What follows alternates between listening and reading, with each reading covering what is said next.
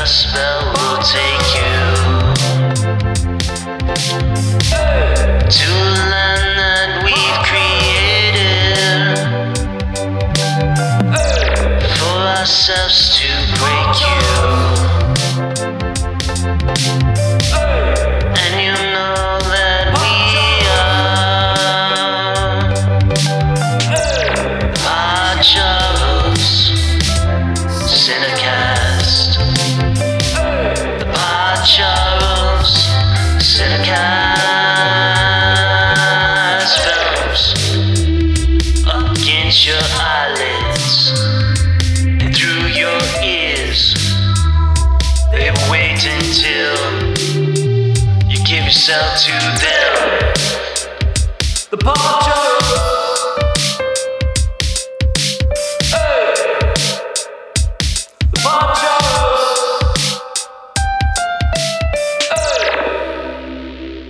So how long have we been doing this?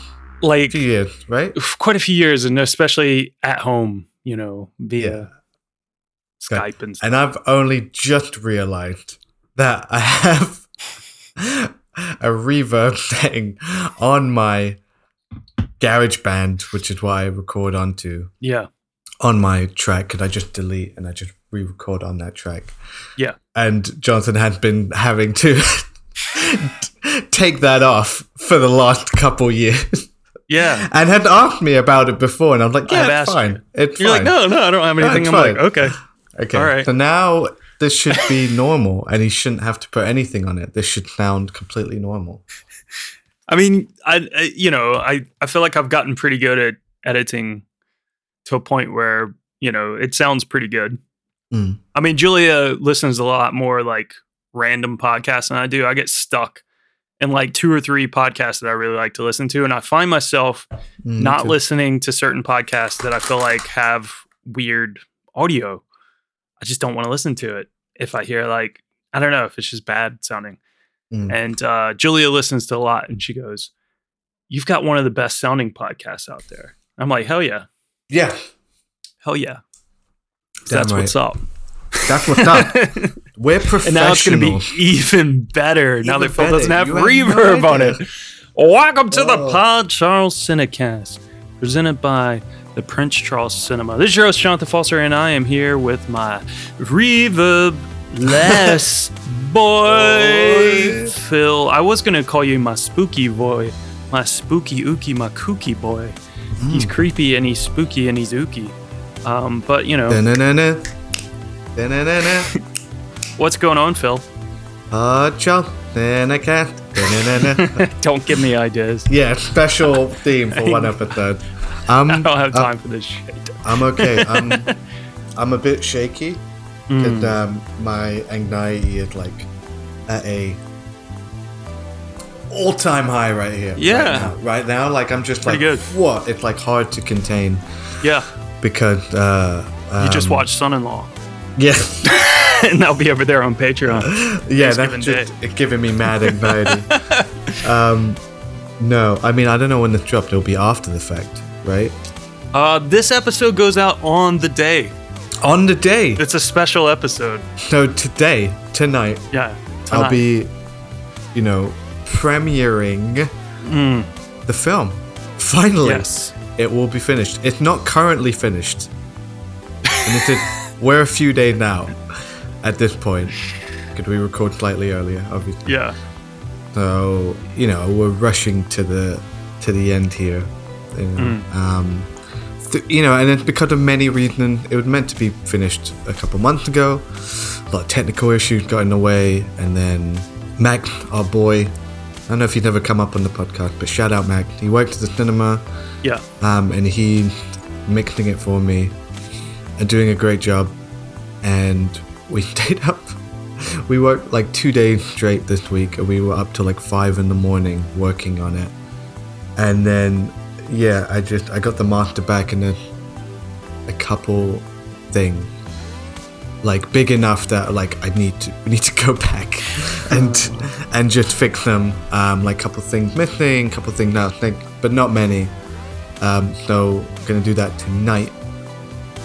Gonna go finish it. Hopefully get that DTP made tomorrow. Yes. And hopefully that's fine. And then I'll be testing it like the day before at the cinema. So it's anxiety of like getting it finished and anxiety of like showing it and everybody who's coming, because it's a private screening. Some of you have been invited because you supported the fundraiser 2 years ago. So it's for the backers, cast and crew, and the people who work at the cinema. And maybe there'll be future public showing down the line, but for now, this is it. It'll be my first proper time showing it to people. So yeah, extremely worried. Don't know how I'm gonna sit through it. It's gonna be great. Everybody else is excited. Everybody else is excited. But yes, that's me. I'm sorry if I'm a bit all over the place today. But how are you, sir? Happy Thanksgiving. Happy Thanksgiving, yeah, because Thanksgiving is tomorrow when this episode goes out. Well, there you go. I'm not doing anything as well, which is great. I've decided this year to take it really low key, not stress out. Julia's parents are coming this weekend, after this episode goes out. And yeah, it's just gonna be too busy. It's gonna be too busy. It's too much to worry about. We gotta clean the house, straighten up shit. Yeah, of course. Get prepared for that. And then last minute, one of Julia's friends from Scotland decided they're gonna drop into London. Your house is like Tommy Wiseau's house in The Room. People just keep coming and going. Keep coming and going. Yeah, it's like, who lived here?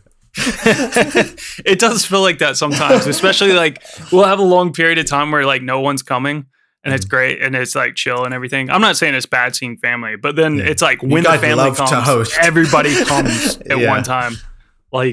Seriously, back to back to back to back, and it's just Jesus Christ. So, are you gonna make a turkey? Are you gonna kill a turkey? Or are you gonna look at the turkey and it's gonna have a heart attack? Maybe, yeah. That's some Patreon shit right there. I don't know.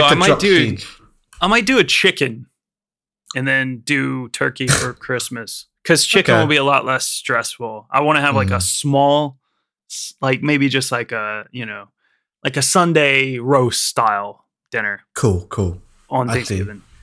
Gravy, potatoes. Yeah, we'll do some gravy. We'll do some potatoes. No, Julia said maybe she'll make a pie. I don't know, maybe a pecan pie. I'm gonna hold her to it. Maybe bring some cornbread. Make it proper. Make it proper. I might American. actually do some yeast rolls.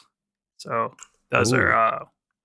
What's that? Bread? I did it 1 year, and man, it was so good. Just the really nice, they're so soft and buttery and lovely rolls. All right. The dinner roll is not a thing here. And it's kind of sad. I don't really understand. British people just never adapted. Here we go again. They never adapted the dinner roll. Here we go. It goes with everything. I don't know what the fuck you're talking about. Yeah. It's just a roll. What's a roll? We like sausage rolls in the morning. Yeah. Jesus Christ! Don't get me started on British breakfasts, baked beans. I love a British breakfast. A fucking big builder's breakfast from a greasy spoon. Yeah. Fuck me up, man. Fucking baked beans with ketchup sauce. Here we go. That's what it tastes like. Ketchup beans. Well, before we get into it, let's we had it last week, 2 weeks in a row. Holy shit! Oh, what? User feedback. Hey! User feedback. Listen to feedback segment. People are listening. People are listening, and they're responding. They're all really far behind. It's crazy because literally as we were dropped so many episodes. Up, yeah, weekly. One would say too many. Too many. We were at the literal end of our record last week, or it was after we had finished wrapping up. But right when we were finished recording, you and I were chatting, and I was like, "Oh, got a message on Twitter from our good pal Claire, longtime listener, big supporter of the podcast from the early days."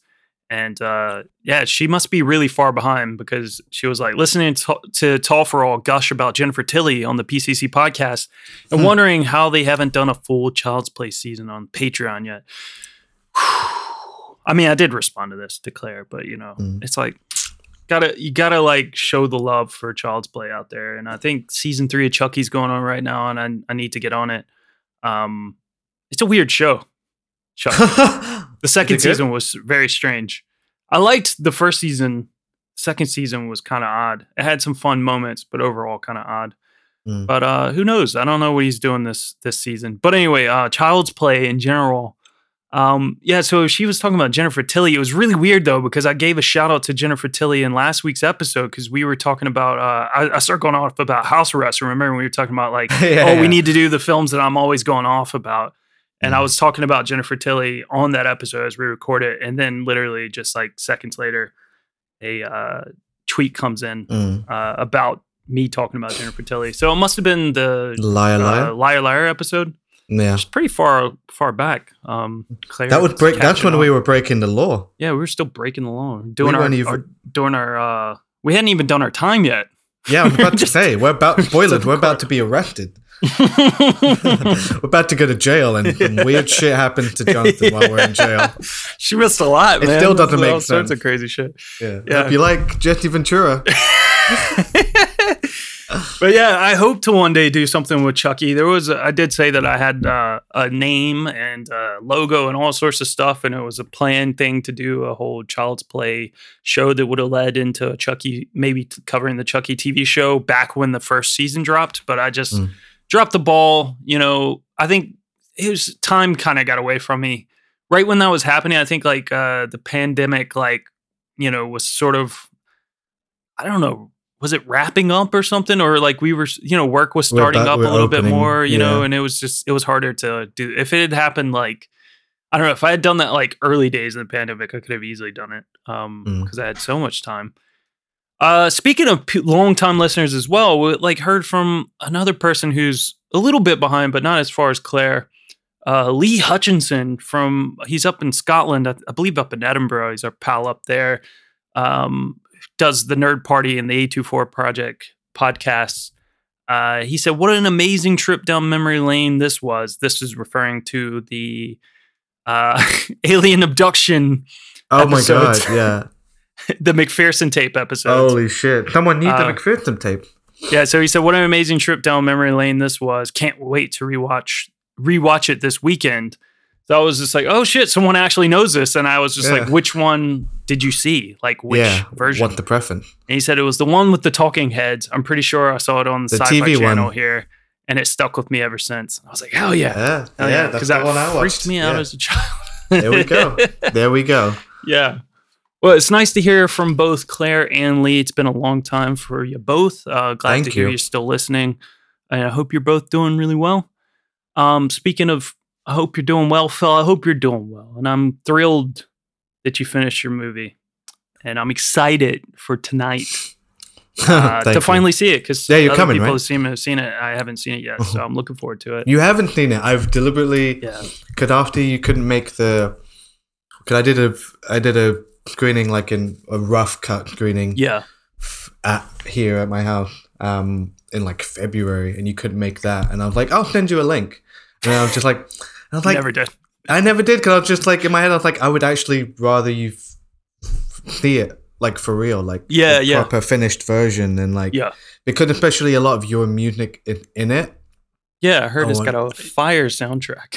Oh, dude, you have no idea. So I want you to hear it, like, and it's meant to be heard. Yeah, just me, like, I'll slapping your fucking tracks on it. Yeah, I'm just gonna cringe a lot, probably. Like, oh god. It's going to be a lot, dude. It's going to be like the beginning, and you'll be like, oh, every scene you're going to be distracted, be like, is that? Huh? No, yeah, that is one of my songs. Yeah. Yeah. Well, Phil, to celebrate you finishing your movie, I don't know, maybe it's time for a little bit more Philiversary! Meet a boy named Phil, born in 93. Time to celebrate Philiversary. He and John are gonna take the cast to a time way, way back in the past. Philiversary, keeping it together just as best as he can. Philiversary, he's turning 30 years old, man. Philiversary, he's turning 30 years old, man. He's turning 30 years old, man. For fuck's sake. We continue celebrating our boy Phil's 30th year with some 1993 Thanksgiving movies. Last week, we hung out with a couple of old geezers who were in a decades-long feud that nearly rivaled the heated snack time wars of 2020. Now, we turn our attention to a family that has best been described with such adjectives as creepy, kooky, mysterious, and spooky. And my personal fave, altogether ooky. What Thanksgiving classic are we talking about this week? It's the Addams Family Values. Gomez. Cara mia. Marvelous news. I'm going to have a baby. Right now. Are you in unbearable pain? My darling, is it torture? Oui. It's a boy. It's a girl. Gomez! What news? Father, what is it? It's an Addams. Do you think we love the baby more than we love you? Yes. Children, what are you doing in there? Playing. These Addams men, where do you find them? It has to be damp. We're not shy. We're contagious. I think their whole family's like some weird medical experiment. Are we late? There's an innocent! One house, 3 children. So many windows. You still desire me after all these years? Forever. Our whole family together at last.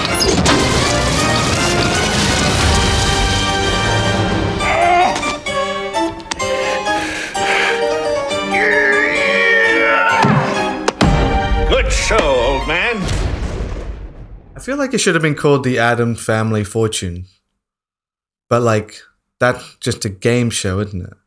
That's not like an expression. Family Fortunes, yeah. Family And Fortune. that's like a British game show as well, right? Family Fortunes. Isn't Like, that an is it American Family show? Feud? But it's Family Feud in America. Family Feud. The Addams Yeah. Family Feud, then. No, that doesn't work because they don't really feud. They don't feud? This, like, both films are, like, about They feud a bit. brother feuds. They're the same movie. I feel like I feel like this. Yeah, I feel like the second one is just like let's do the first one again, but better. Yeah. Let's redo. Gomez Addams, played by Raul Julia, and his wife, Morticia, played by Angelica Houston, are celebrating the arrival of a baby boy named Pubert. Both siblings, Wednesday, played by Christina Ricci, and Pugsley, played by Jimmy Workman, are none too happy about the new addition, and they try their best to eliminate the infant. With the kids in need of keeping in line, the Addams hire a babysitter, Debbie Jelinski, played by Joan Cusack, who turns out to be a gold-digging serial killer that sends Wednesday and Pugsley off to summer camp as she attempts to seduce Uncle Fester, played by Christopher Lloyd. It's the 1993 black comedy sequel to the 1991 classic The Addams Family, written by Paul Rudnick and directed by Barry Sonnenfeld.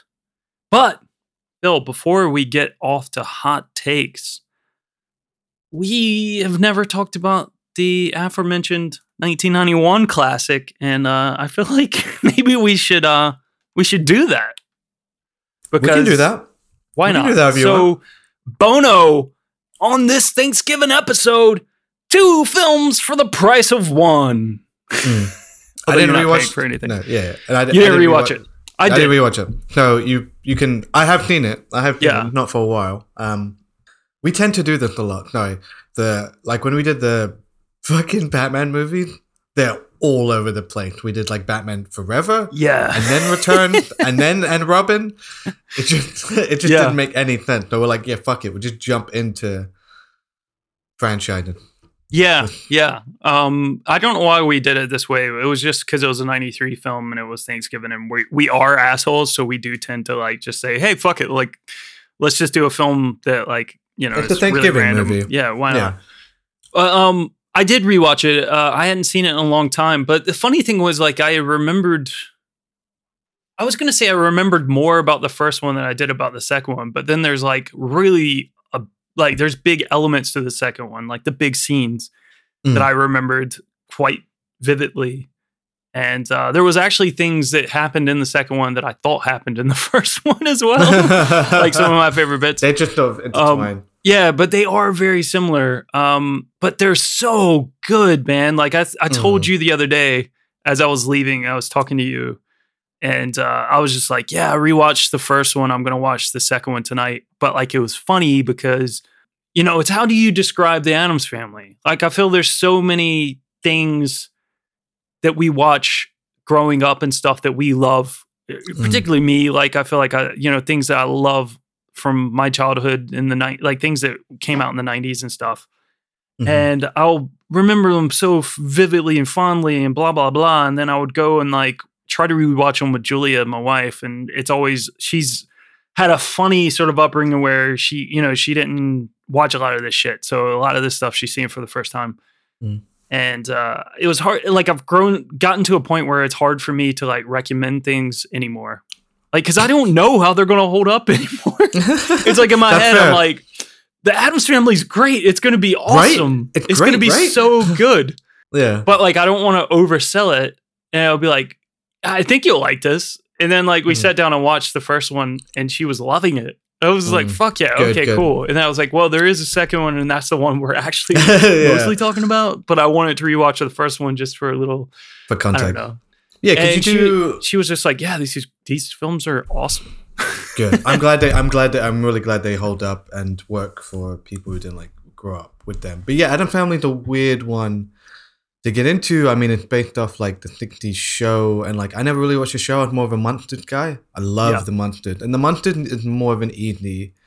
They're very similar. They literally came out at the same time, and they're eerily similar. But like Munsters is more of an indie style because it's like the family of sort of classic movie monsters, right? And the Frankenstein and the vampire and the fucking wolf boy or whatever. Yeah. But Addams Family, they're just like this very dark, gothic family, like obsessed with death and the macabre, and like, you know, like they're kind of supernatural, but kind of not. Like it's very specific.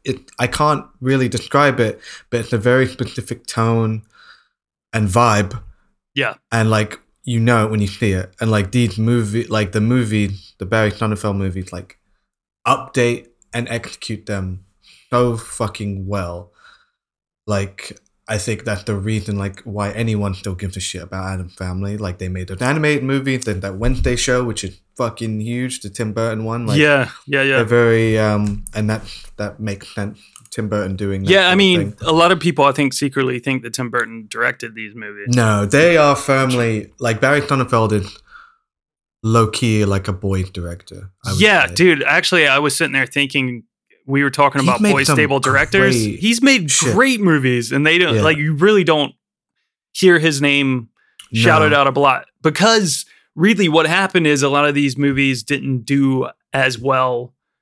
Like, you know, he would do like a big, huge film, and then he'll go and do like a film that like is actually pretty awesome, but just was a bit of a bomb at the box office. And he's done a lot of stuff on TV, and I think people don't always associate directors with TV, but he's done some really great shit. Yeah. And he also directed a lot of porn. So really? No, he didn't direct it, but he did. He was a cinematographer, and he was I knew he started as a camera guy. Really? He was a camera guy on porn on a couple of porn sets. That's how we get that lighting. So right. But the Men in Black movies are fantastic. They're so good, especially the first one. They're so good. The first and the third one are really fucking good. Yeah. Wild Wild West is really fun, but a bomb. So that was part of the thing. A famous bomb. Yeah. But yeah, he did get Shorty as well. Shorty? Well, he did he did recently did the like series Unfortunate Event series, which you know finished where like the movie couldn't. Pushing Daisy back in the day, he directed all of that. Oh yeah. Really fucking good. But yeah, Addams Family, the Men in Black trilogy, like you said. I think Kevin Spacey happened as well. Because he made. I don't know why any person made it. You've like talked about this film quite a few times on this podcast. There's something about this movie that like I've not seen it, obviously. Yeah. But when it came out, I was like, this is a fucking joke, right? Like Shaggy Dog, but a cat. Shaggy Dog, but like 10 years after you could make that kind of movie. Yeah. And it was Kevin Spacey, like towards when people were kind of like familiar, you know, like there was the air before. Yeah. There was like everything it hasn't had come completely out. broken yet. Yeah, but mind you, Phil, we have to be very careful bringing up Kevin Spacey on this podcast. And being linked to the Prince Charles Cinema. We famously have canceled him. We canceled him. It's censorship. Yeah, no, that movie, like, that feels like a practical joke. That feels like a tax write-off movie. Like, nobody should have made that movie. I don't know why it exists. I don't know why someone as good as Barry Sonnenfeld directed it. And it just frustrates me. And he's not made a movie since. It's interesting, though, because, like, I'm going to actually get into a very interesting thing that you bringing up. It feels like something that was made years after it would have been acceptable to make something like this. Dude, I mean, we're getting into some of that stuff as well here as we get into this first Addams Family film. But yeah, you mentioned the television series and stuff. Is, you know, there's a little bit of interesting history here too, because it's not the television series that this film is actually based on. It is actually the original comics from Charles Addams. The Addams Family first appeared in a one-panel gag comic by Charles Addams in The New Yorker in 1938. He drew approximately 1,300 cartoons between then and his death in 1988 for The New Yorker. 58 of these would feature the Addams Family. Almost all were published in the 1940s and the 50s. The first one to appear was Morticia. She was just like a lady that he had been drawing a lot and stuff. And it's been thought to be based on the kind of woman that he was attracted to. Like there was a woman that he ended up marrying that a lot of people thought that Morticia looked like, and he actually created the character before he even met her. So it's unlikely that it was based on her, but he did attribute a lot of her likeness to the actress Gloria Swanson, who he had a thing for. Gomez would come out next. He was based on the former New York governor and presidential nominee Thomas E. Dewey. And he joined 4 years later. Pugsley would come out, and then finally Wednesday and Fester shortly after. Several collections of the comics were published over the years, and by 1964, the ABC network decided to adapt the comic into a TV show starring John Astin, the old Doritos-stained fingered Sean Astin's dad. Can wash those hands. Sean, he didn't teach him well enough. Didn't he? I forget, why did his dad come up before? Didn't he say, like, wasn't he trying to get him to not do a movie? Oh, that was his younger brother, Mackenzie Astin, from the Garbage Pail Kids movie. That's it, dude. Thank you. Yeah.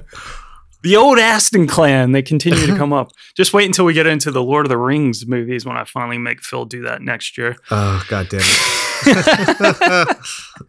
There we go. We had Carolyn Jones stars Morticia, Jackie Coogan, so the kid from Charlie Chaplin's The Kid, who famously he was like the first child actor ever.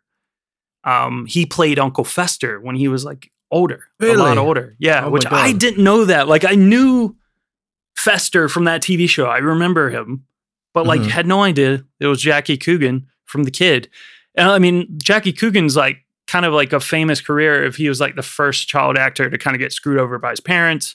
Yeah. They created the Coogan Act in California to kind of like help children who were being taken advantage of, in the Hollywood system and stuff, to like put, laws in. Obviously, it would get better and better over the years for more and more, laws being put into place to not take advantage of children in Hollywood, and also like, working hours and all that sort of shit. This TV show, though, it aired for 2 seasons until 1966 for a total of 64 episodes, and it produced the iconic Addams Family theme by Vic Mizzy. No official reason was given for the cancellation, though Smithsonian Magazine speculated that it was due to the adoption of color programming on the network the following year.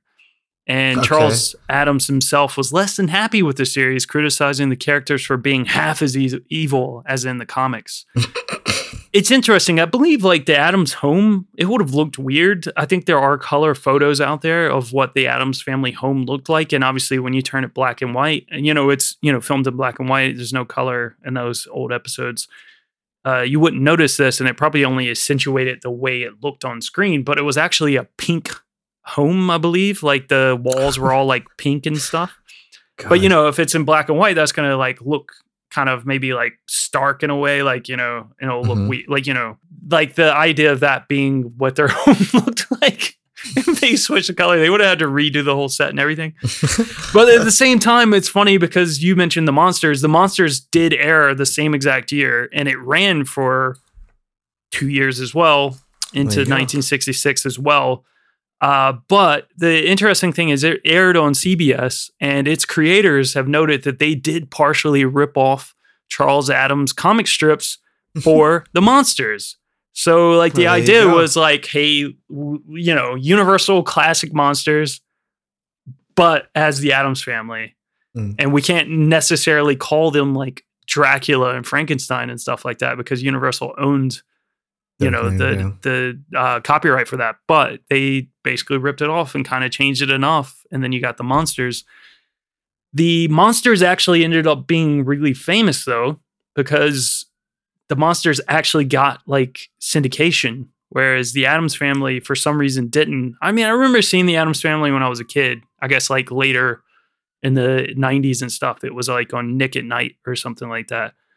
But back in the day, like, especially over here in the UK as well, I think the Monsters made it over, but the Addams family didn't. So the Addams family kind of like just disappeared. It was like a weird thing that wasn't as popular. And you did have like, they had an animated crossover with Scooby-Doo with John Astin and Carolyn Jones and Jackie Coogan all voicing their original characters. Oh, that's Nick. But guess who was voicing Pugsley? Oh, no. Jodie Foster.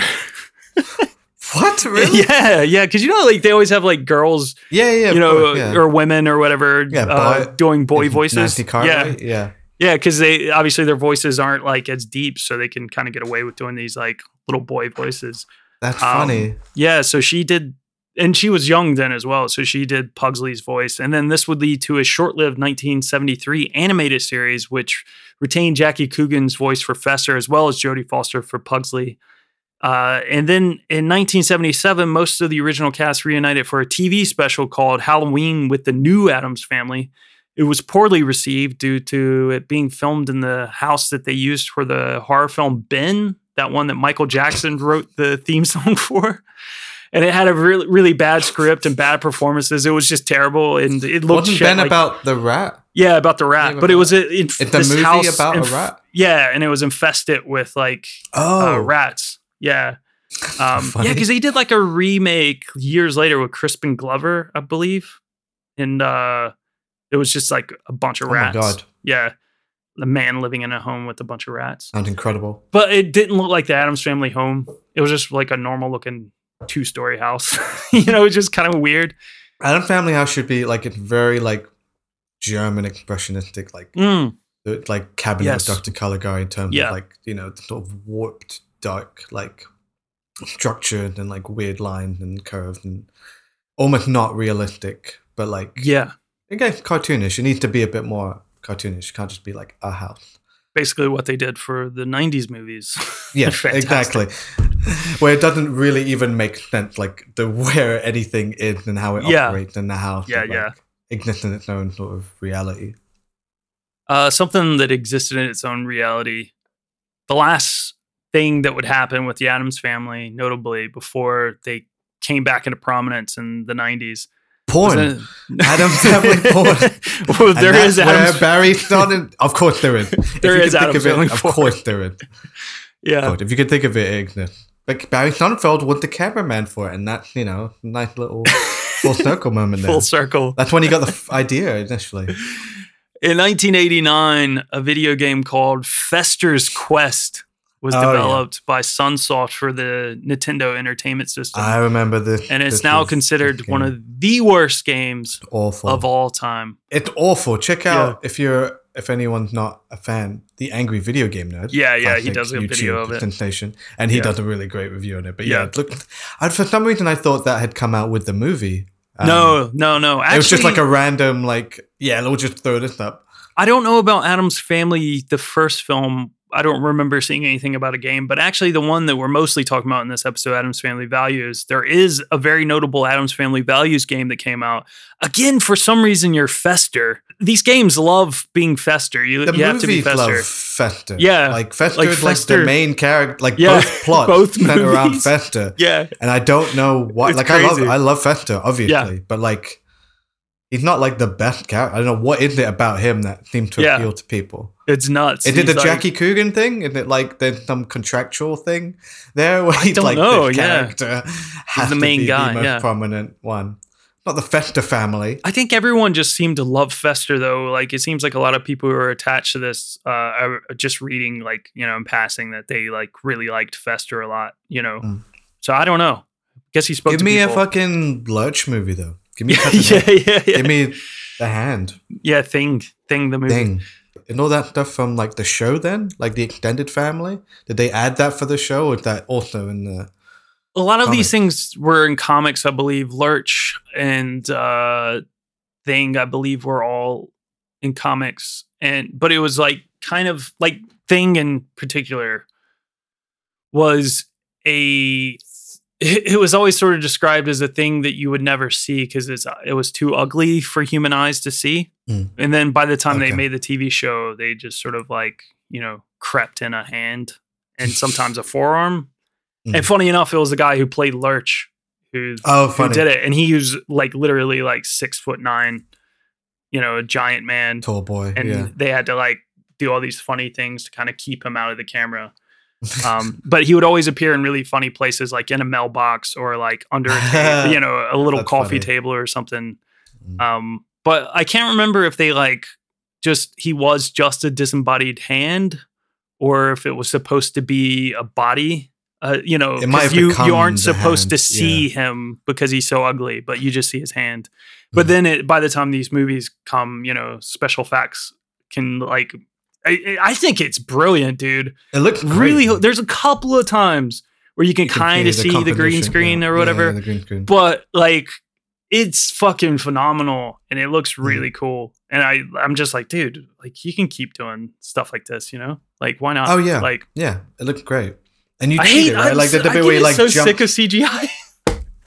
It just there's a lot of it right now, and it's nice to see. It's charming. It just adds to the whole charm of it. It's silly. And you can see how silly it is. Well, this game was silly though. This game I was talking about, Fester's Quest.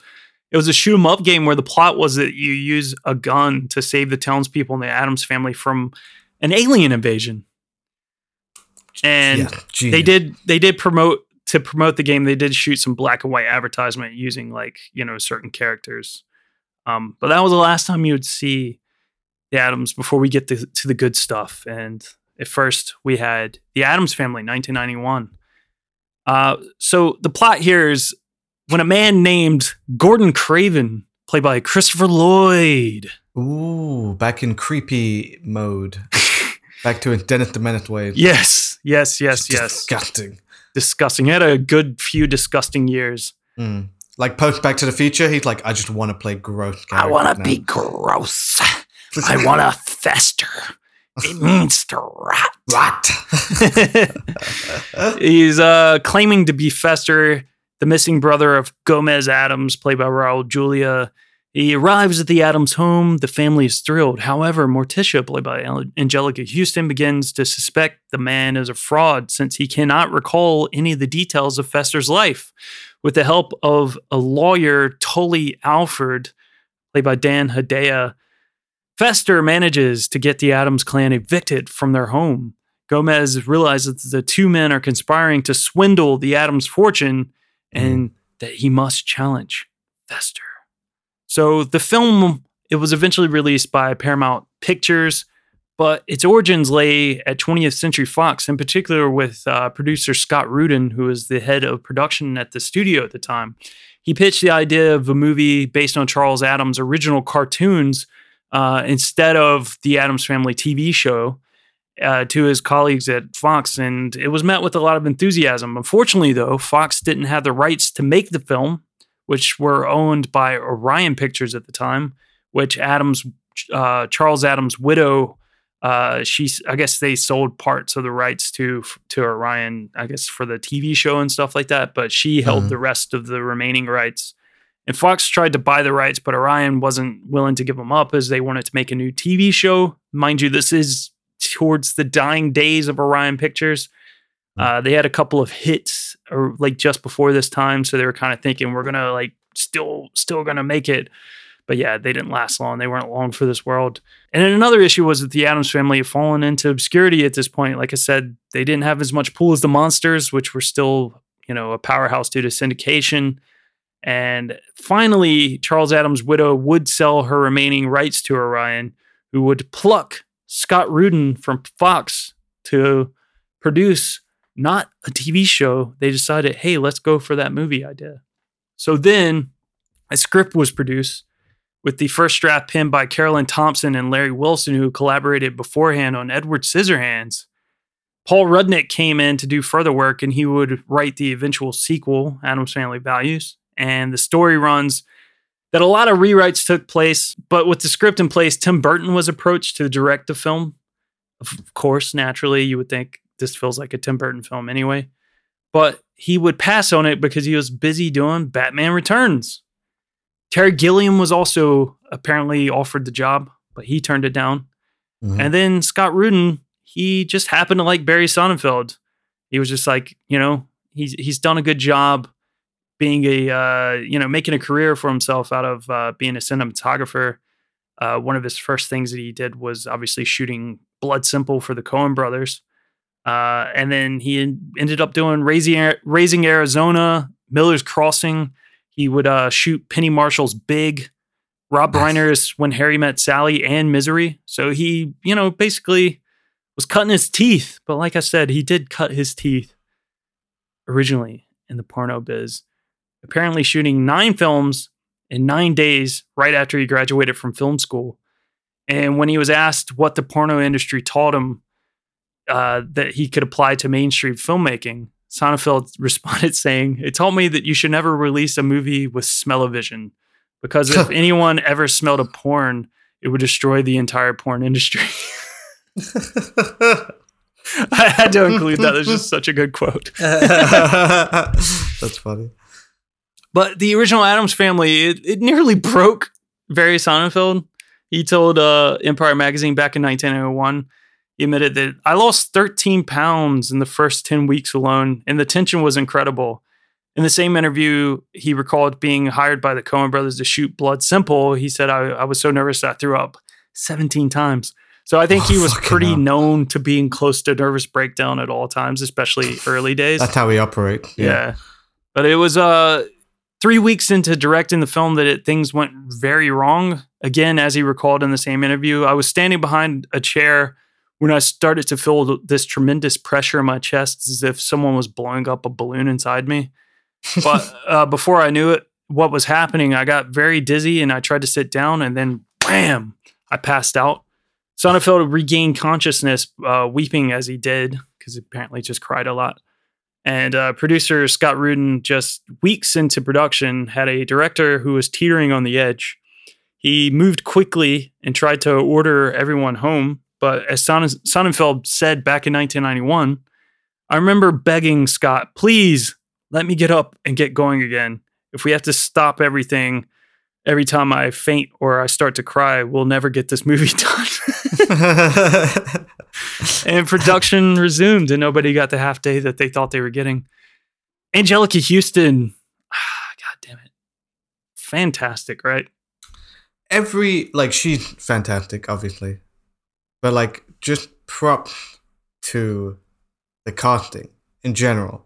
I think everybody is perfect. Everybody is nailed to a T. They look the part, they act the part. It's just, and I never get tired of Morticia walking into the fucking slip of light on her eye. Yeah. To every shot.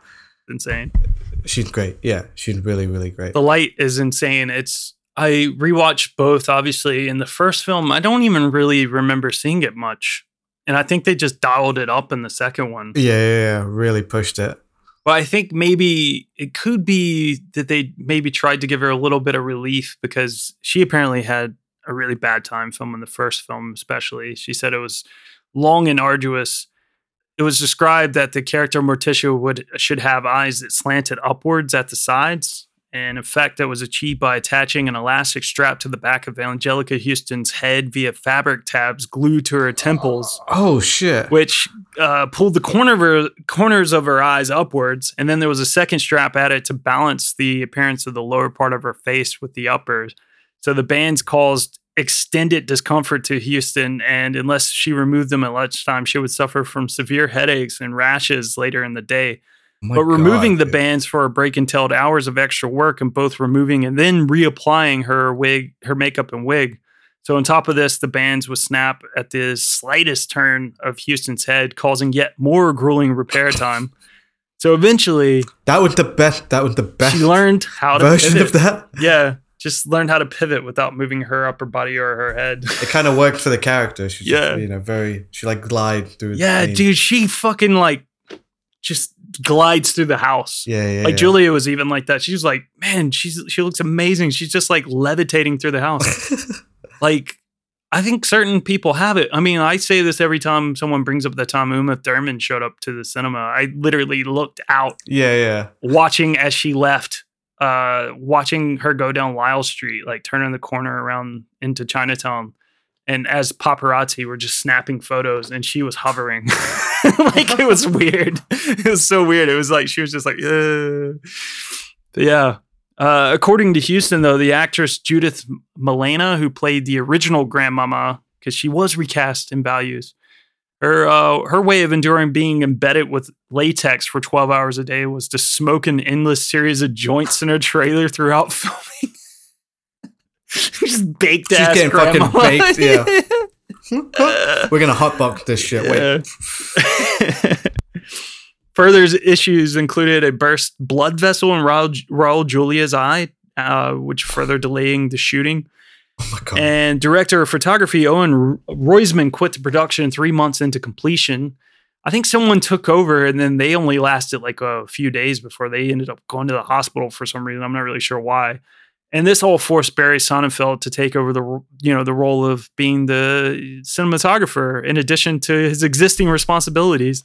Not to mention that his wife fell ill during production, and he was really nervous about that. And then to make matters worse, Orion faced financial issues. They were just on the brink of just closing down, and they sold the project of the Addams Family rights to Paramount. So this is why it ended up becoming a Paramount Pictures. And this was all mid-production. And the deal didn't include overseas rights. I think in the overseas territories, it was passed over to MGM. But, the studio of Orion was eventually bought out in 1997. So it wasn't very long after that it just completely teetered. But despite the troubled production, The Addams Family was a very successful film. It earned $191.5 million on a $30 million budget. And the film arguably started a trend of 90s films, 90s movies, adapting 1960s TV shows. Yeah, and this is what I mean, this, right? Yeah, this is we're gonna get into some shit. I have a list here of things that were coming out post the success of this movie, and it's insane how long it went on for. And this is what I meant by we're going to be talking about some shit that shouldn't have been made, and it got made years after it should have been. It should have been acceptable to even do this. But the first one to come out right after The Addams Family is 1993's The Fugitive, which me and Phil did an episode on earlier this year. We did. We have the Beverly Hillbillies in 1993. Oh my God. The Flintstones in 1994. And to be fair, it was probably all very hit and miss. It was the biggest one in terms of the box office, though. It was bigger. It was bigger than The Addams Family. Viva Rock Vegas, whatever the fuck. It did get a sequel, a big flop called The Flintstones and Viva Rock Vegas in 2000. How happy I remembered that title. Another huge one, which obviously still has an ongoing franchise, Mission Impossible, 1996. Yeah. Oh, yeah. It's our boy. You forget. Like, I feel like the Brian series is like De Palma. eclipsed.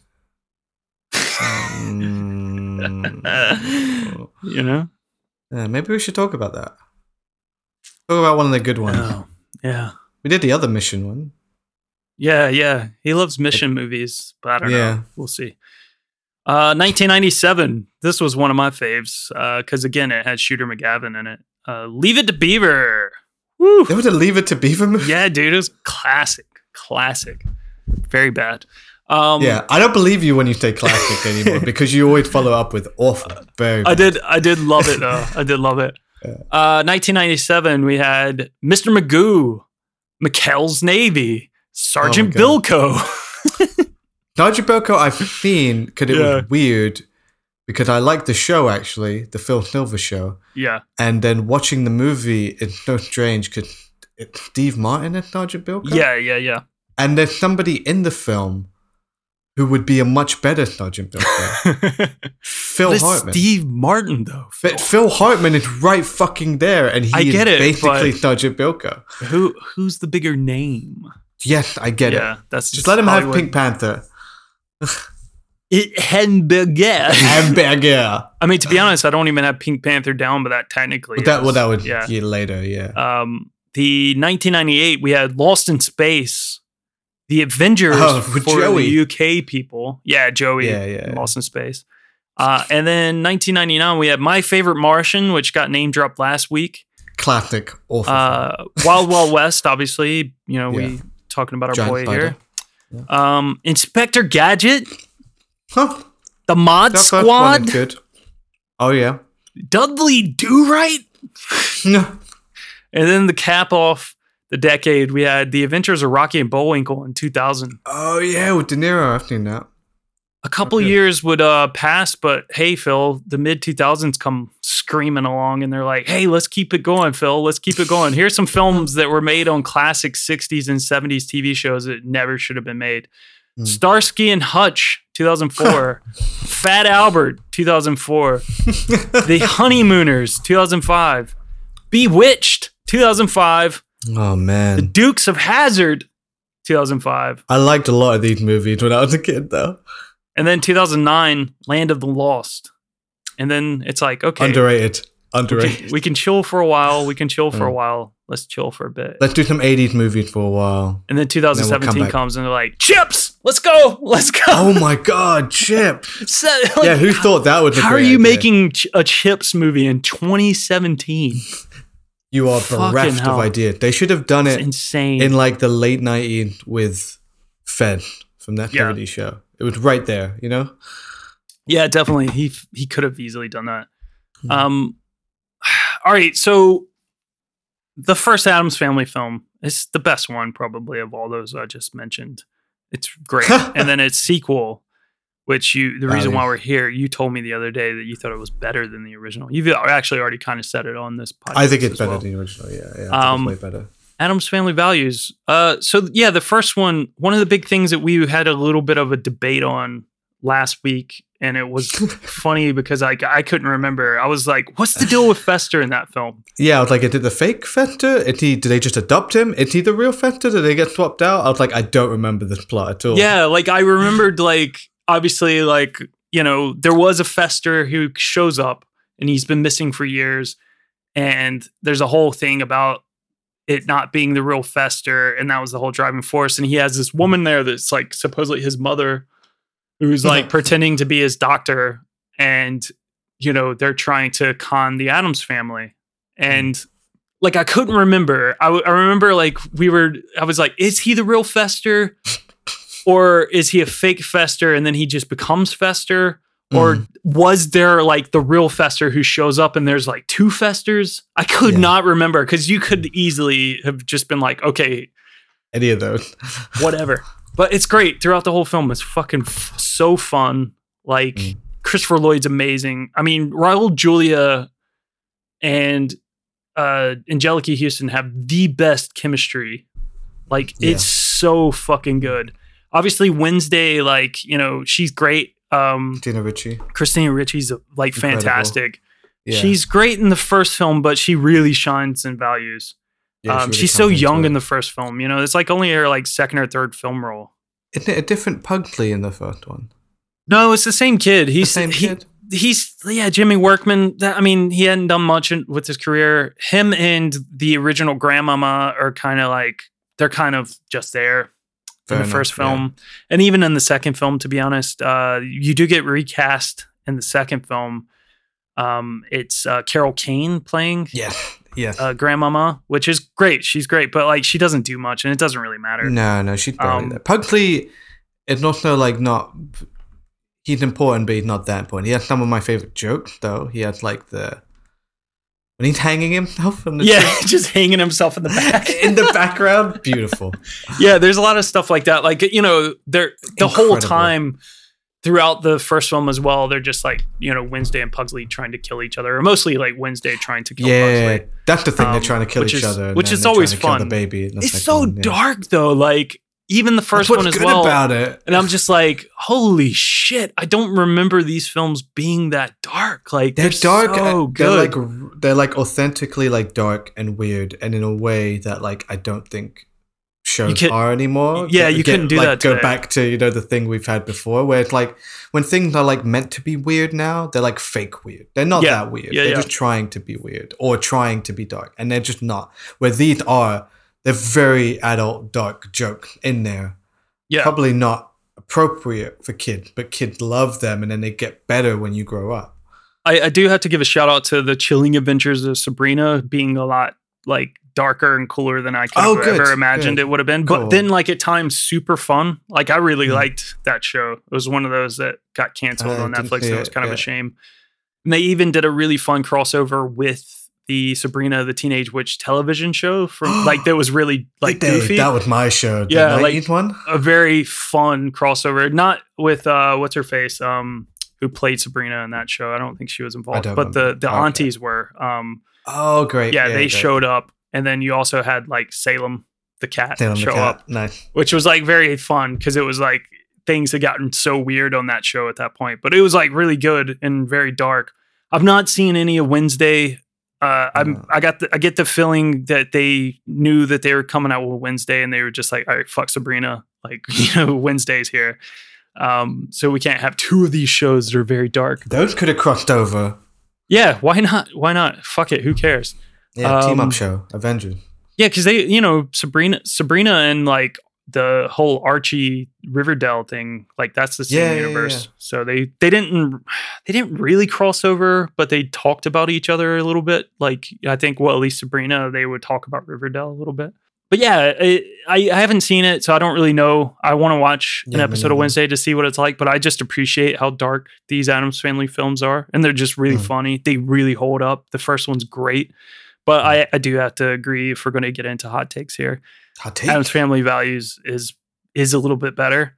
It's not majorly better, but yeah, it's an improvement. I think like if you're gonna, and because it's quite similar, so you get that it's hard not to compare. They kind of do the same thing, just a bit better. Just I don't know, just if it's firing on all cylinders, it's like.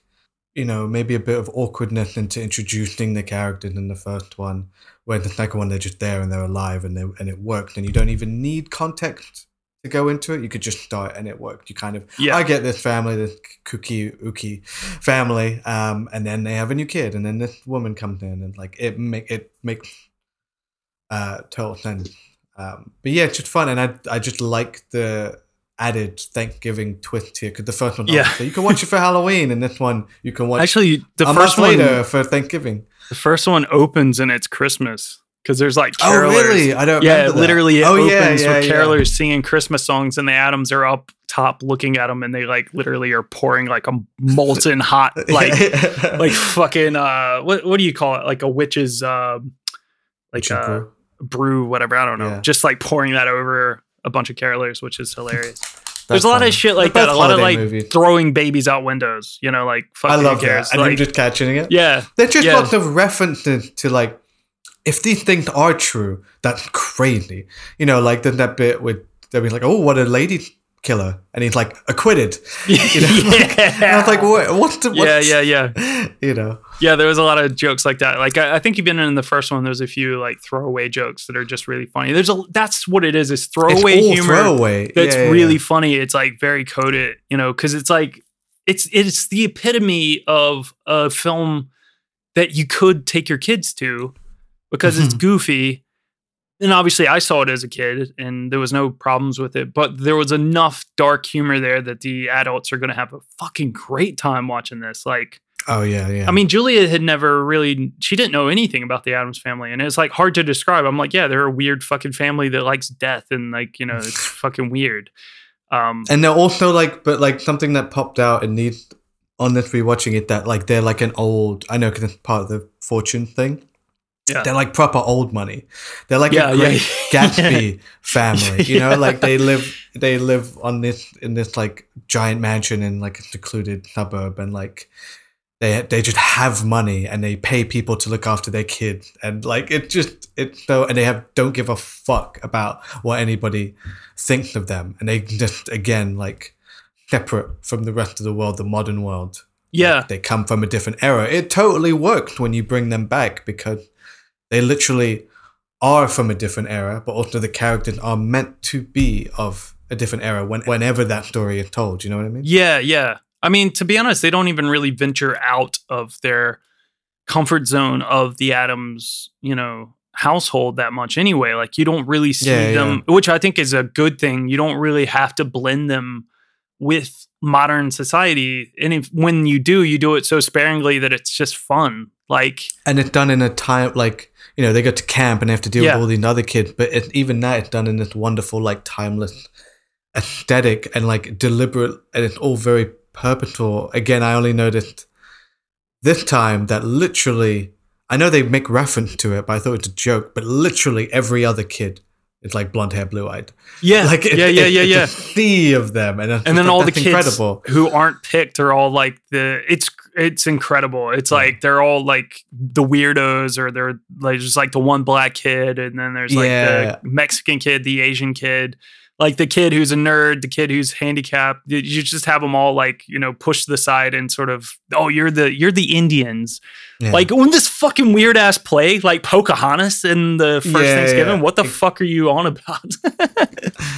But it's incredible. Like we've said it before in terms of like stacked cast. Yes, this is a stacked. Yeah, it's cast. Like outstanding. Like not even just like the family who are great. A special shout out to Raul Julia, because this is like his last film, unfortunately. Like, well, passed Street away Fighter. Soon after Street Fighter, but like in his lifetime, right? Yeah. They're great. He's fantastic. Christina Ricci really comes into themselves, but this one I think is bolstered by the supporting cast. Like speaking of the camp, you have fucking David Krumholtz. Yes, but our boy himself, our boy. But you have like for me the main person that I think elevates and steals it. It's the Joan Cusack show. Yeah, the whole movie so is it's iconic. Like again, like the look.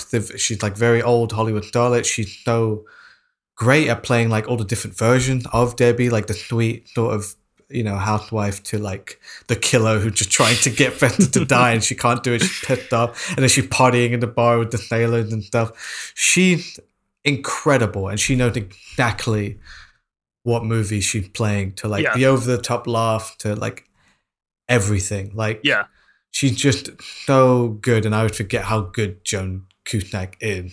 Yeah, you know, like she's so from good. This to like School of Rock to Toy Story, like just incredible. Her voice is iconic as well. Like this, her voice in this film is just like, you know, all I was hearing at times was just Jessie from Toy Story, like the laugh in particular at times when she was just doing her laugh. Dude, she's so good, like so funny, plays it perfectly. It was really funny though, because you had those like moments where they were watching the TV and there was like the or she was watching herself. She's watching herself, and I'm like, did nobody else watch TV? It's not. The Addams family don't. They're too busy just like, you know, throwing knives at each other. But like she's watching herself on TV, and it's that like America's Most like wanted / like some other, I don't know, like Yeah, because it's a unsolved real mysteries. guy, right? Like hosting the show. Like a real well, I presenter. don't think he is. I think he's like an old school, like, I can't remember what his name was. I mean, he might have been. I was reading slightly. I didn't write his name down, but like, yeah. Anyway, like, it's a parody of a couple different shows. Yeah, and it's like the most demented, like unsolved killers or something. And Women she's who like, kill. she's like the what do they call her? The Black Widow.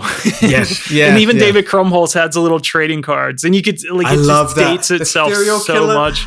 The like serial it's killer like, trading card. yeah, It's fucking like. incredible. Oh, I got like Amy, like Pugsley's like, Amy I'll Fisher. trade you with the Amy Fisher. It's like, fuck off. I'm So missing funny. the Zodiac guy. Yeah, so funny. But yeah, she's watching herself on TV and they have this whole thing and it reminded me a lot. And even Julia said it while we were watching and it's funny. It's from the exact same year. It's so fucking, so I Married an Axe Murderer. Like, Yeah. like the whole idea. And I was Literally. like, man, that was a theme back then.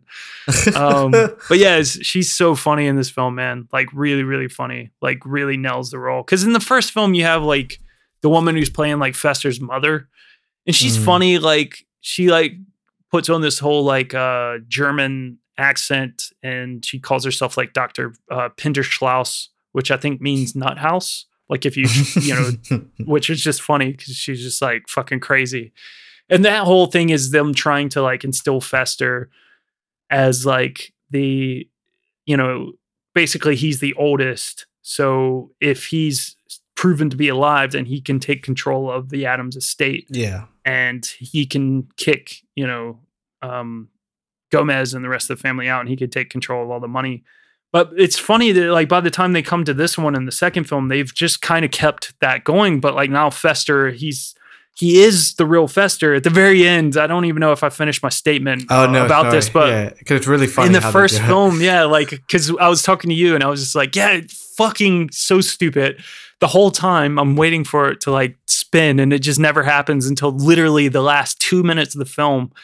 After everything's wrapped up, Gomez gives a very throwaway comment like, oh, it's great. Like, that lightning shock you got earlier, like, cleared your brain and you really were the Fester. You are the real Uncle Fester, and she found you in the Bermuda Triangle and you'd forgotten your identity and, oh, it's so convenient. You are Uncle Fester. It's like, what? Like, that's how you, it's fine I though. love that. It's just I so love that. stupid. Yeah. It's just write so it out dumb. because it doesn't matter, right? Like the plot is not important to these movies. It's just a series of excuses to get your jokes in. Yeah, absolutely. So yeah, this time he is the actual Uncle Fester, and he is the oldest. And the whole idea is Debbie coming in to basically, marry him, kill him, steal his money, which she's very unsuccessful at because he's an Addams, and you can't kill the Addams. Like you can't kill They're them. kind of unkillable. Yeah, they're unkillable. It's like it almost feels like they've been alive for centuries. Like they'll always be that age. I love this shit where like I don't know. Yeah, I could be misremembering which film it was, where there was this like one moment where Gomez is talking to Morticia. Like their fucking chemistry is tremendous in both films.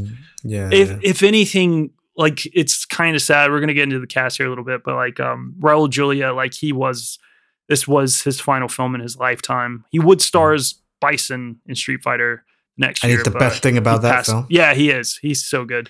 But he sadly passed away. He had stomach cancer for years and no one really knew about it. And he'd eaten it's like sushi or something like that. Got food poisoning. And he got food poisoning, and he had a really bad stomach issues, and it kind of led to him suffering a stroke. And then he just never recovered. Very sad. But you could see it in this film. There's kind of a stark difference between the first film and the second film. He looks like, a lot worse off. And he just didn't look the same. But he was, he was so tremendous. There's this part where he goes up to Morticia, and their little like back and forth.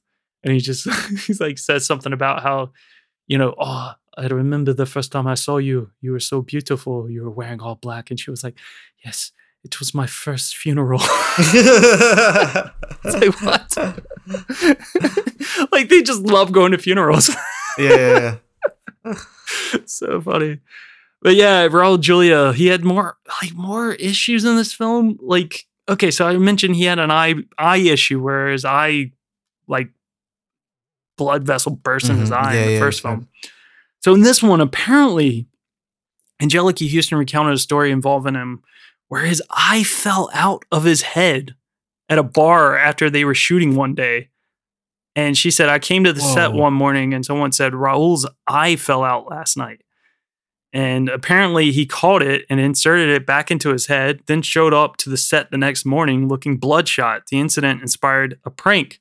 She said, that afternoon I called every joke store in LA and bought every pair of these joke glasses with on springs where the eyeballs fall out. And she said, so the next morning when Raul walked onto the set, the entire crew was wearing these glasses. He apparently laughed like hell. It was serious, but it was also very bizarre. It's like, what? I fell out. Was he like fucking wrestling Stan Hansen or something? Like, like Jesus Christ.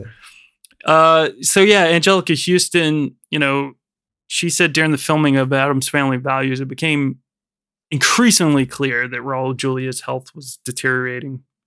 He's had trouble eating and he was losing weight as a result. So yeah, it was just very bad. I don't know. But man, those two together, like she's incredible. Like I always love seeing Angelica Houston pop up in things, and like them together, they kind of are the stars of the show in my opinion at times. Like just them dancing together, their like chemistry. It's like a classic Hollywood, like, you know, you can imagine them have been in films for years and years together. You know, it's so fucking good. They feel like a couple that have been together, for decades and decades and know each other sort of in and out. And then nice, they have a really palpable sort of chemistry, and there's no like, it's nice. There's like no real like bullshit sort of forced conflict between them beyond, you know, their relationship to outsiders rather than between each other. They're just nice. They're really good. They're really good. Yeah. And Christopher Lloyd is great as well as Uncle Fester. I mean, it's kind of like made to play this role, right? Like, literally. So good. Like, I was about to say, like, born to play it, like, completely losing himself. Yeah. Like, I just only see Fester. He's completely decrepit and gross and, like, incredible and so funny. Like, the rot line is incredible. The line he had in the second one that I love, where he's like, someone is like, oh, do you ever miss Debbie? And it's like, oh, you know, sometimes I can, you know, remember her turning to me and saying, Fester, go back to your room. Something like that. I hope I got that right. But there's loads of shit like that. And when she drops the microwave, is there a toaster or microwave in the bath? Yeah, I think it's a microwave. And he's so funny. He's like this, like just when she I'm jumping all over. When she dressed him up with like the wig and the big white suit, he looked incredible. But yeah, when she tries to kill him and he comes down, he's like, "Oh, honey, I know you're anxious," and she's like, "Not anxious, fuck that." He's like, "Oh, it was an accident," and she's like, "Yep, whatever."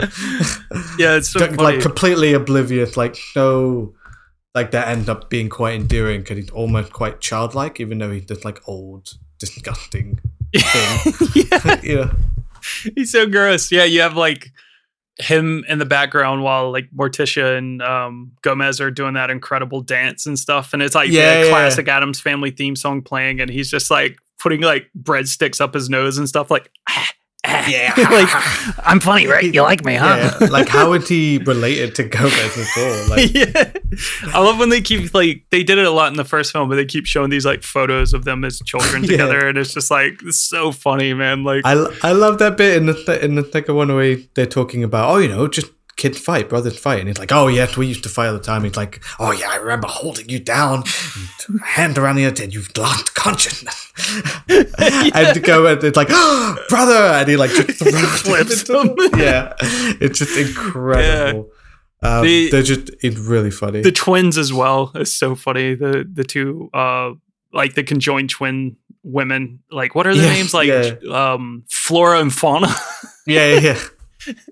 And he's just like he's so into them and stuff, and he's like, remember, like, you know, it was like some line where it was like, you really did like you know, come between them, Gomez. Like he's upset with you. It's like so stupid. Very funny. But yeah, you have the classic line. I mean, it really is just one of my all-timers. I thought it was in the first one, but it is in the second one at the very end because things didn't work out with Debbie, and then they introduce there's a lot of lore here because Cousin It comes in. And they got the whole family. Yeah, his wife, like reprising her role from the first film. They have a baby. Did I have I don't know if I even wrote her name down. I forget what her name is. Dana Ivey. She plays Margaret Alfred Addams. So she was in the first film as Dan Hedaya's wife, and she gets charmed by Cousin It of all people, or things, or whatever he is, big lump of hair. And so by the second film, they have a baby and they come in and they have a new nanny themselves, and it's Dementia. And he goes, Dementia, what a beautiful name. Which that's a reference to Doc Brown, apparently, in Back to the Future 3, because he says to Clara, it's like, Clara, what a beautiful name. Oh, funny. So it's just like a fun little reference. But yeah, he does say the name's Fester. It means to rot. So good. So that bit as well where she's like at the end where she got the gun on him, and she, I thought you loved me, and she's like, who could ever love you? Yeah. It's so stupid though, because why? How much money does she need? She's killed all these guys. She's spending it like crazy, and then she's spending it on Tony Shalhoub in that part. Yeah. And then she goes after fucking Fester, and it's sort of like, all right, cool, you've gone after Fester here. Surely you can just live off one. You could just you don't have to kill him. Like, Fester's dumb. You could literally just keep him at bay at all times, and you could just have this. But then guy. The family get too involved. They won't accept it. They come over. That's true. Yeah, because they are indestructible. When he's together. When he's fucking cowering in the corner. Yeah. It's I need to hear it from him. I mean, the best bit really is where she gives him the present, and it's the bomb. He's like, oh, is it a bomb? She's just he's just like, oh yeah, we'll wait to open it later, and he just puts it down and he goes away, and then she comes home, and it's just the house blows up, and then he just comes out and he's holding some burnt dinner or something. He was hey, baby. It's how are you still alive? So funny. So funny. I love that bit with the explosion. Again, I don't know if it's intentional, but it really worked. So they shoot, there's a shot of her, it's a profile shot of her, and the explosion is behind her, and it's a very obvious green screen, imposed explosion, and she's not reacting to it. And even that worked. The fact that it looked fake and that it's not there worked because she doesn't react to it at all. She does not give a shit what's happening. She's just waiting for it. That bit where she's practicing her cry and she can't stop laughing. Yeah. It's so good. So funny. Christina Ricci as Wednesday in this one really shines. Perfect. Holy shit. Those scenes at the camp and stuff. Why are you dressed for a funeral? Wait. Wait. Yeah, and there's the scenes where she's they stick all the kids inside of that that fun room, basically. Yeah. As basically a room to just reprogram children with the Sound of Music and Annie and all sorts of stuff. So funny. Hell on earth. I love her in it, and I love her relationship with David Krumholtz, because he's really weak and frail and allergic to everything, and basically on the verge of death all the time, and she likes that. That's what's attractive about him. Yeah. Both the love, I think she had one of the most famous bits, one of the best bits of the film, of any kid's film of that era, the fucking Thanksgiving scene. It's snack time! There's something about that look you gave to me. I know it could only mean one thing. It's snack time. In the morning. It's snack time. In the evening. It's snack time. I can't wait for you. It's snack time. To say those words to me. It's snack time. It's snack time. It's snack time. I can't wait for you to say. It's snack time. It's Thanksgiving. Yes. You know what that means.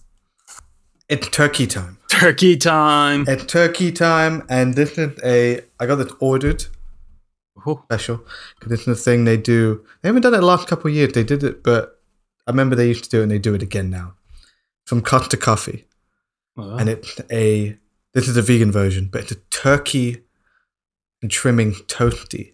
Ooh. And it's got like cranberry sauce and stuffing and onions and shit in it. And I remember it being really good. I'm trying to remember, did you do this one time before for a Thanksgiving episode? No.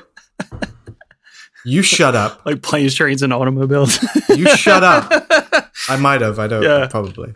Maybe. I remember you. Maybe. No, I'm thinking of like you got something from like Starbucks one time. Like some Starbucks thing. Anyway, go for it. Turkey toasty. Does it cost a lot of money? Huh. Yeah. Cost is way too expensive for like how not good it is. Is that good at least? Because like you're burying the lead here. No, this is good. Yeah. It cost in general is not very good, but yeah. But it seems to be like the biggest one here. I don't really get it. I'm not into their coffee. Because it's like British. No, the coffee's not great. Like I don't really drink the milky coffee drinks anymore. But back when I did, it was always like my least favorite, like latte or whatever, you know. But no, this is good. This is like surprisingly good. Yeah, it's good. It's good fake turkey. It's like it's got all the flavor. It's got that like festive flavor I like that I only get in the mood for once a year. Yeah, that I don't really like flavor. turkey. Yeah, I don't really like turkey and cranberries and stuff and all that stuff. But once a year I get really into like pig and blanket, same thing. Like whatever people think about like. Because I don't like mince pies, but I'm imagining the same thing. People get like really in the mood for mince pies and mulled wine like one time a year. Yeah. But yeah, this is good. It's solid. It's one of the better things Costa do, and it's nice they do a vegan version. Nice. Turkey, like 2E or something. Yeah. Well, how many little girls are you gonna just let drown in the lake because you can't swim? Huh. 3. Three. Not bad. I'm let 3 girls drown. Yeah. 3 little girls drown. Yeah, just because it's a little. I just reheated it, so it's a little stiff, but they're losing some points. But yeah, solid. Well, I went down a very similar route because Thanksgiving's tomorrow. I too enjoy a little turkey style sandwich or something like that comes out. Little festive favorite things this time of year that wouldn't be good in the middle of the summer. I got a British turkey feast sandwich from the Co-op. It's got smoked bacon, sage, and onion stuffing, cranberry chutney, fried onion mayo on malted bread. Never had this one before, but let's go for it. I didn't feel like trying Asda because I feel like, I don't know, something about like an Asda sandwich just doesn't sound very good to me. Prove me wrong out there. I don't know. Yeah, I've never had one. I just feel like, I don't know why. All right. Not where the trend lies. Let's go for it. The soft chew. Soft chew. Yeah? Yeah, it's all right. All right, not doing nothing special. You know what? The stuffing's actually pretty nice. Right? I like Co-op sandwiches. Okay, like they're okay. But like, I feel like the Pret has like the really good Christmas Pret and sandwich. M&S. Yeah, they have the really good Christmas sandwich at Pret. So, but yeah, I don't live near Pret, so the Pret one gives me heart palpitation. It's like so like big and meaty and rich, and I so rarely eat meat anymore. Yeah, I was working at Thanksgiving at the cinema a few years back, like years ago, and it was the first time we did the Gremlins with Zach Galligan, and we were talking about that the other day at the cinema. That first year was like literally Tommy week. It was so big and busy. It was like almost a week worth of shows, a couple a night. And I was stage managing the one with, on Thanksgiving Day. And being an fellow American, Zach Galligan, all alone, I went over to Pret and got him a Thanksgiving-y like turkey sandwich, and I think he enjoyed it. Okay. Found it in the trash later with just one bite taken out of it. But the note that said, Son of "Fuck a you, bitch." fuck you, John. I hope you see this." All right. How many highballs are you giving it?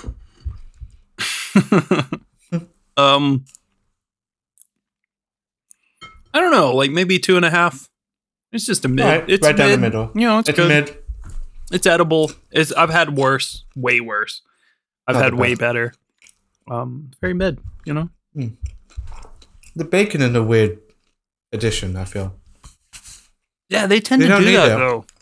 They tend to just do throw that. bacon into everything. Yeah, I don't really. One of my favorite sandwiches is a BLT, Mm-hmm. like a really well done BLT. But yeah, I don't really get the need to throw bacon into a turkey sandwich. Maybe the turkey's so bland, they're just like, "Hey, I have a little of this bacon." But yeah, no, this summer camp shit in Addams Family Value is like so iconic. They were really on something in the early 90s with summer camp films. Like films that featured summer camps were like insane and they were so good. There was so many good ones. Like, the best one, in my opinion, is Heavyweights. That's the film you always go on about. Yeah, that's a total consider. I watched that when I was like deep into COVID when I was in Glasgow. We were recording episodes and stuff. And I was like so delirious, but I was like, this film rules. It's still so good. I want to go to camp. No, there's something about like it's funny and it's it's a great like big scene with lots of like they set fire to the stage and everything. But like it's also like a really well articulated, pointed indictment of American history and of Thanksgiving as a holiday. Yeah, yeah. And in a 1-minute speech that she done. Like it's incredible. She it shouldn't be takes that down it all. smart. It's so good. And it's like early 90s too. Like that feels like, I don't know, you feel like you don't really hear people talking shit like openly in like a big Hollywood production about like how shitty like, colonialism is, like Flower Moon just did it and it felt very pushing the boundaries. Yeah. Like just the imperialism of America, like, taking over America, like you were the United States, British colonies and stuff coming over and just pushing in, becoming its own nation, but then just taking completely control of every bit of land on that continent and just like, killing all the natives there. And it's just like, it's such a good, like, fuck you, Christina Ricci just like plays that whole like, oh, and she does that fucking smile thing, like where she just smiles and, just like it's a demented smile and just like, what's wrong with her face? And she's scaring me. And then like she like, comes out, starts the performance as Pocahontas for some reason. Why? Like, but the choice of Pocahontas, because again, is the character who's used to exemplify unity. Yeah, between and sort of a peaceful washing of that time of American colonial past, but like that isn't kind of the real thing that happened if you kind of look into the real story behind Pocahontas. It's more like a woman who's taken from her home and a girl around the globe. A young girl was taken from her home and tried around the globe and then died very young. So to use that, like they just threw her in as like a fun little thing. Could they say that? It was like Pocahontas is she's like the mostly speechless Pocahontas or something like that. Yeah. And then she goes on a big tirade. And they can't think of think of like another Native American type character. So they just chose Pocahontas even though she had nothing to do with Thanksgiving. Yeah, she was not there at the first Thanksgiving. That was a completely different settlement. But yeah, I don't know. It's funny because, obviously we're doing this as Thanksgiving and like, I understand some people are just like, yeah, fuck Thanksgiving, fuck Columbus Day and all that sort of stuff. But it's nice to like kind of Thanksgiving, I don't know, as an American, sort of, I don't know, like try not to don't go with the fucking like bullshit of, the years and years of propaganda that this created the American nation, but like trying to look at those things and realize how they're kind of fucked up, but then try to take, the ideas, the good from it, like just being together with your family, Exactly. It's the same thing I feel like being thankful for things. It's lovely. And it's the same way I feel about Christmas, because I love Christmas, but obviously I don't buy into like Jesus' birthday bullshit. Yeah. And there's a lot of fucking shit, like baggage on that holiday. But like just the idea of like, again, a moment to sort of cherish the things you have and the ones around you, and a moment to sort of, be selfless and try to show that, give that through presents or through charity, through whatever. Like it's a season where you can kind of just try to be nicer for a bit and appreciate what you have. That's how I sort of treat Christmas anyway. And the same thing with Thanksgiving. And I've always it can only in recent years have I been able to celebrate Thanksgiving with Dusty, who's an American, and I get to enjoy it with her family. And it's always a really lovely day, like where we just hang out and enjoy each other's company. It's all it's family and being thankful. Like it's nice, like that side of it is nice, and it's okay to just try and take those bits from it. Yeah, it's really lovely because it's like, besides the fact that you're buying a lot of food and stuff, but eating a lot of food is fun. Till you pass out. Yeah, and it's arguably a bigger dinner than the Christmas dinner in America. But at the same time, like, you're not really worrying about all the commercialism. There's no like gift giving and all that sort of stuff at Thanksgiving. But the next day is Black Friday, and it's like, fuck you, fuck your thanks and all your givings. Give me money. It's just like stores going mental and people losing their fucking minds. But I think everybody should get together instead of like sitting around the table, saying what they're thankful for. They should just like sit at the table and then just like turn on the nearest television, which has got to be close to your table or else you're not doing it right. And, put on Wednesday Addams' Thanksgiving speech. Yeah. We cannot break bread with you. Huh? Becky, what's going on? Wednesday! You have taken the land which is rightfully ours. Years from now, my people will be forced to live in mobile homes, on reservations. Your people will wear cardigans and drink highballs. We will sell our bracelets by the roadsides. You will play golf and enjoy hot hors d'oeuvres. My people will have pain and degradation. Your people will have stick shifts.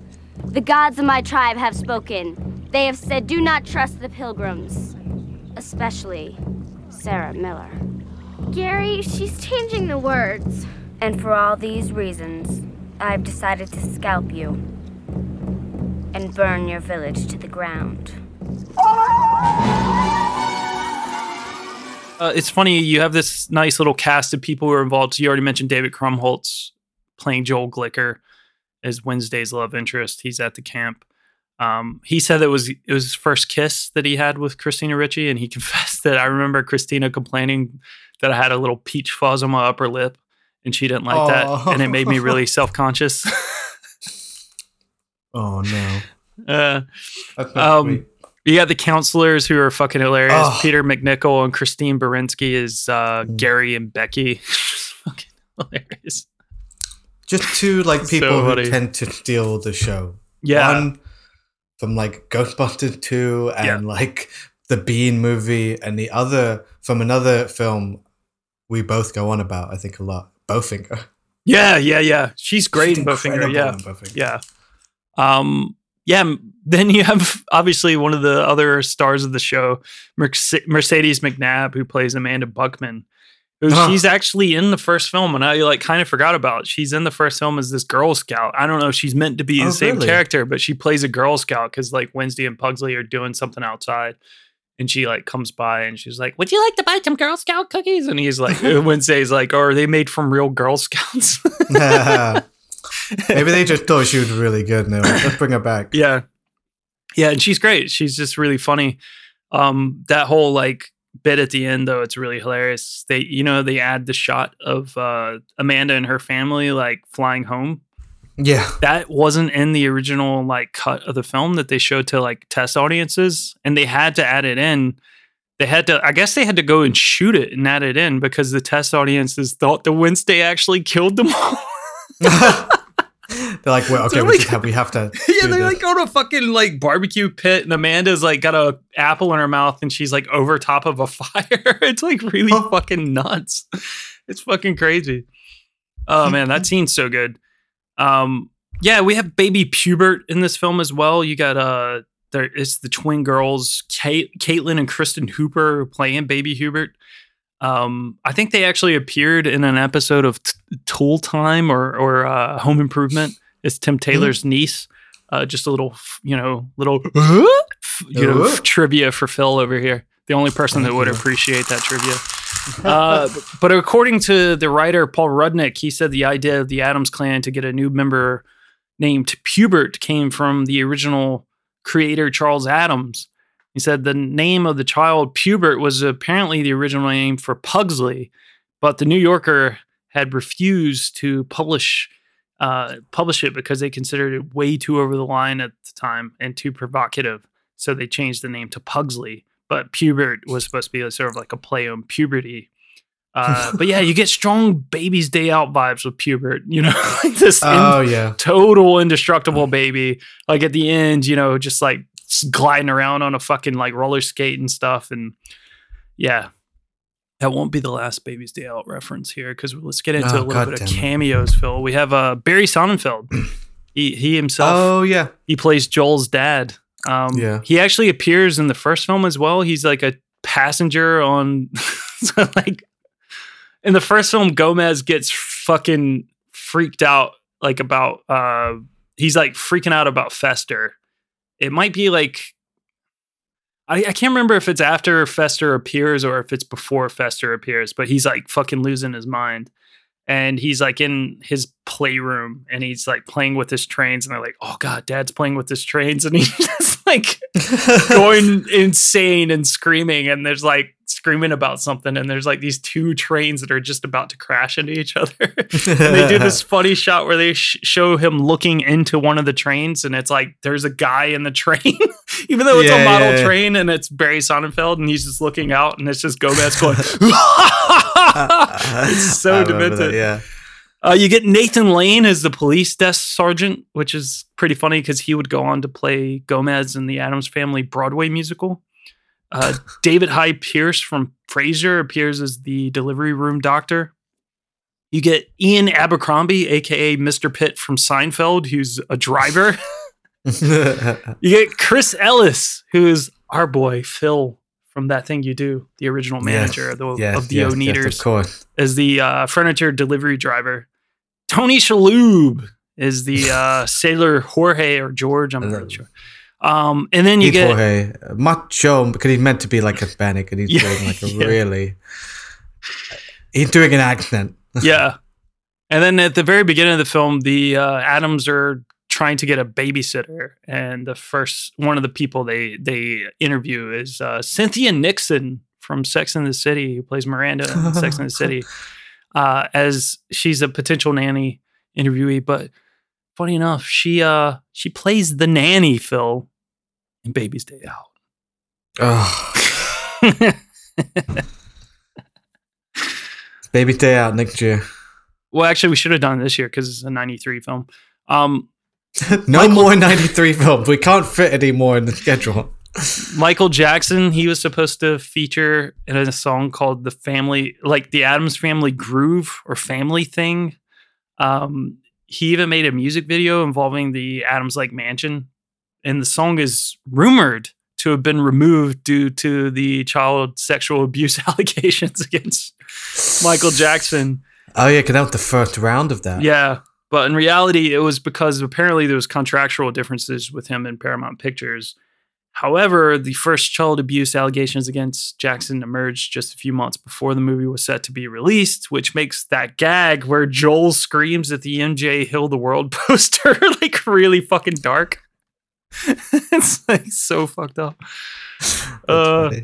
But the soundtrack itself did feature, like, the first one had that, like, Dude, the MC song Hammer. at the end, you gotta tell, the fucking Addams family. Wait, no, I'm just doing MC Hammer. No, Addams family, whoop, whoop, there it is. Yeah, it's just like, what? You can't just put Addams family into other songs. Yeah, because the first film had that whole, like, Ninja Turtles vibe where it's like, fuck it, let's get MC Hammer. Ninja, rap, yeah.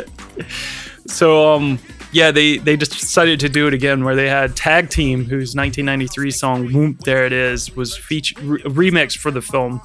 The song achieved massive success in '93, and the same year that Addams Family Value was released. But it was considered a one-hit wonder, and the song took the #1 spot on the Billboard R&B charts. But yeah, soon after the film came out, Tag Team were hired to produce a remix of the song for the Addams Family theme. They rewrote the song in praise of the Addams Family members, rapping "Back again, the Addams Family, new baby in the house makes 3." I love that. I missed that era of like songs just telling you the plot. Yeah. Like the Total Power, right? Yeah. Just like, perfect. Why? But yeah, Christina Ricci and Jimmy Workman, they reprised their roles as Wednesday and Pugsley in the Tag Team music video, which shows a house party in the Addams-esque mansion. The song went on to receive the Razzie Award for Worst Original Song in 1994. That's fair. But it is on the soundtrack for the film. It's the Addams Family Whoop. Addams Family Values opened at #1 at the box office in November 1993 with a reported gross of $14.1 million in its opening weekend. The second week, it fell off to Mrs. Doubtfire. Oh, shit. It earned just under $50 million domestically, just barely recouping its budget of $47 million. And in the United States and Canada, it kind of was rendered a bit of a flop. But, it did make an additional $62 million internationally for a worldwide total of $111 million. The film was well received by critics in contrast to its predecessor's mixed reception. Janet Maslin of the New York Times wondered if the making of a sequel was sheer drudgery for all concerned, then answered herself by writing, "There's simply too much glee on the screen, thanks to a cast and visual conception that were perfect in the first place, and a screenplay by Paul Rudnick that specializes in delightfully arch, subversive humor." Both Gene Siskel and Roger Ebert had disliked the first film. Siskel gave Addams Family Values a mixed review and accused Sonnenfeld of caring more about how the film looked than how the jokes play. I don't think that's I don't think that's fucking crazy.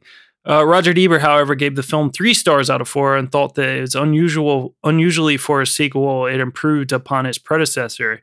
He enjoyed the various subplots and recommended the film. The film was nominated for an Academy Award in the category for Best Art Direction for Ken Adam and Marvin March, but it lost to Schindler's List, God damn it, the big boy of 1993. that last film of the year film. Oh no, that's not happening. Yeah. Phil and I Happy did New for Year the longest time. We were like, let's close out this year, right? With We've been the doing all biggest these 93 films. We started with Jurassic Park. Let's end with Schindler's List, the 2 big Spielberg films. And then like a few months ago, we were looking at our lists, trying to, figure out what, if we were going to do that. We were like, dude, we can't do that. We can't end. Horribly depressing. And Angelica Houston was nominated in 1993 for a Golden Globe for Best Actress in a Motion Picture, Musical, or Comedy for her performance as Morticia. She was also nominated the year for the previous film in 1991, so that's pretty cool. She deserves it. She's fucking great. Yeah. She looks awesome. Yeah. I mean, that fucking light over her face, like gliding in the rooms, the like long black cloak. Like she's never looked like, I don't know. That's like, she's beautiful in that film. It's unbelievable how great she looks. It's like, holy shit. Like Morticia just walks in the room and then Raul Julia just like, cara mia. So good. So good.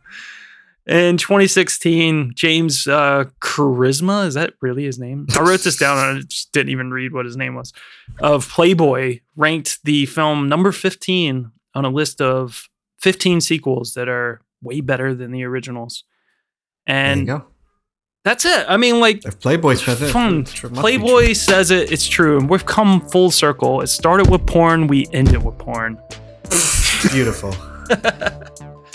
And then Addams Family, look at the perfect family movie, perfect Halloween movie, Yeah. and even perfect Thanksgiving movie.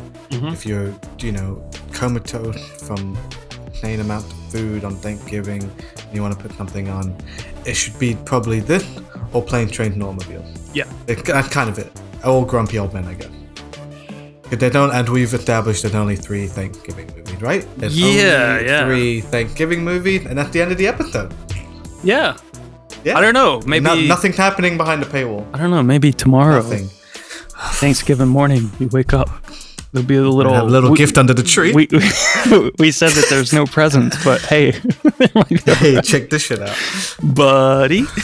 Oh god damn Phil, it's getting cold out there. I don't know, man. It's been really cold recently. Yeah. We're getting closer and closer to Christmas time. We moved away from Thanksgiving now that we've praised Wednesday's Addams, for giving us the true meaning of the holiday. And we stick around in 93 though, next week as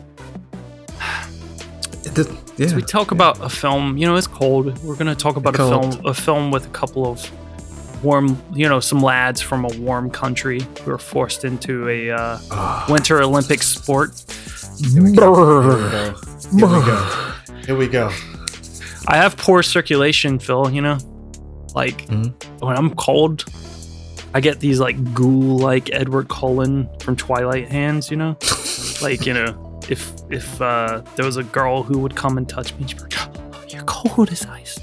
So I think if I'm going to be running cold over these next few months, so are you.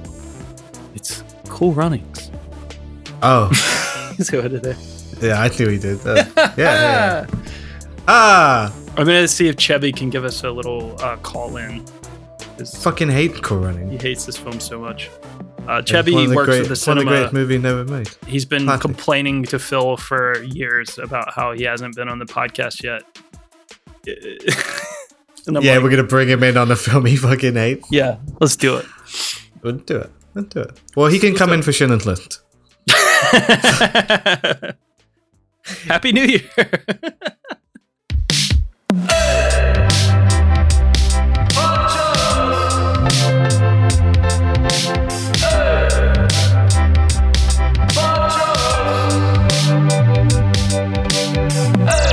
Underneath the spell will take you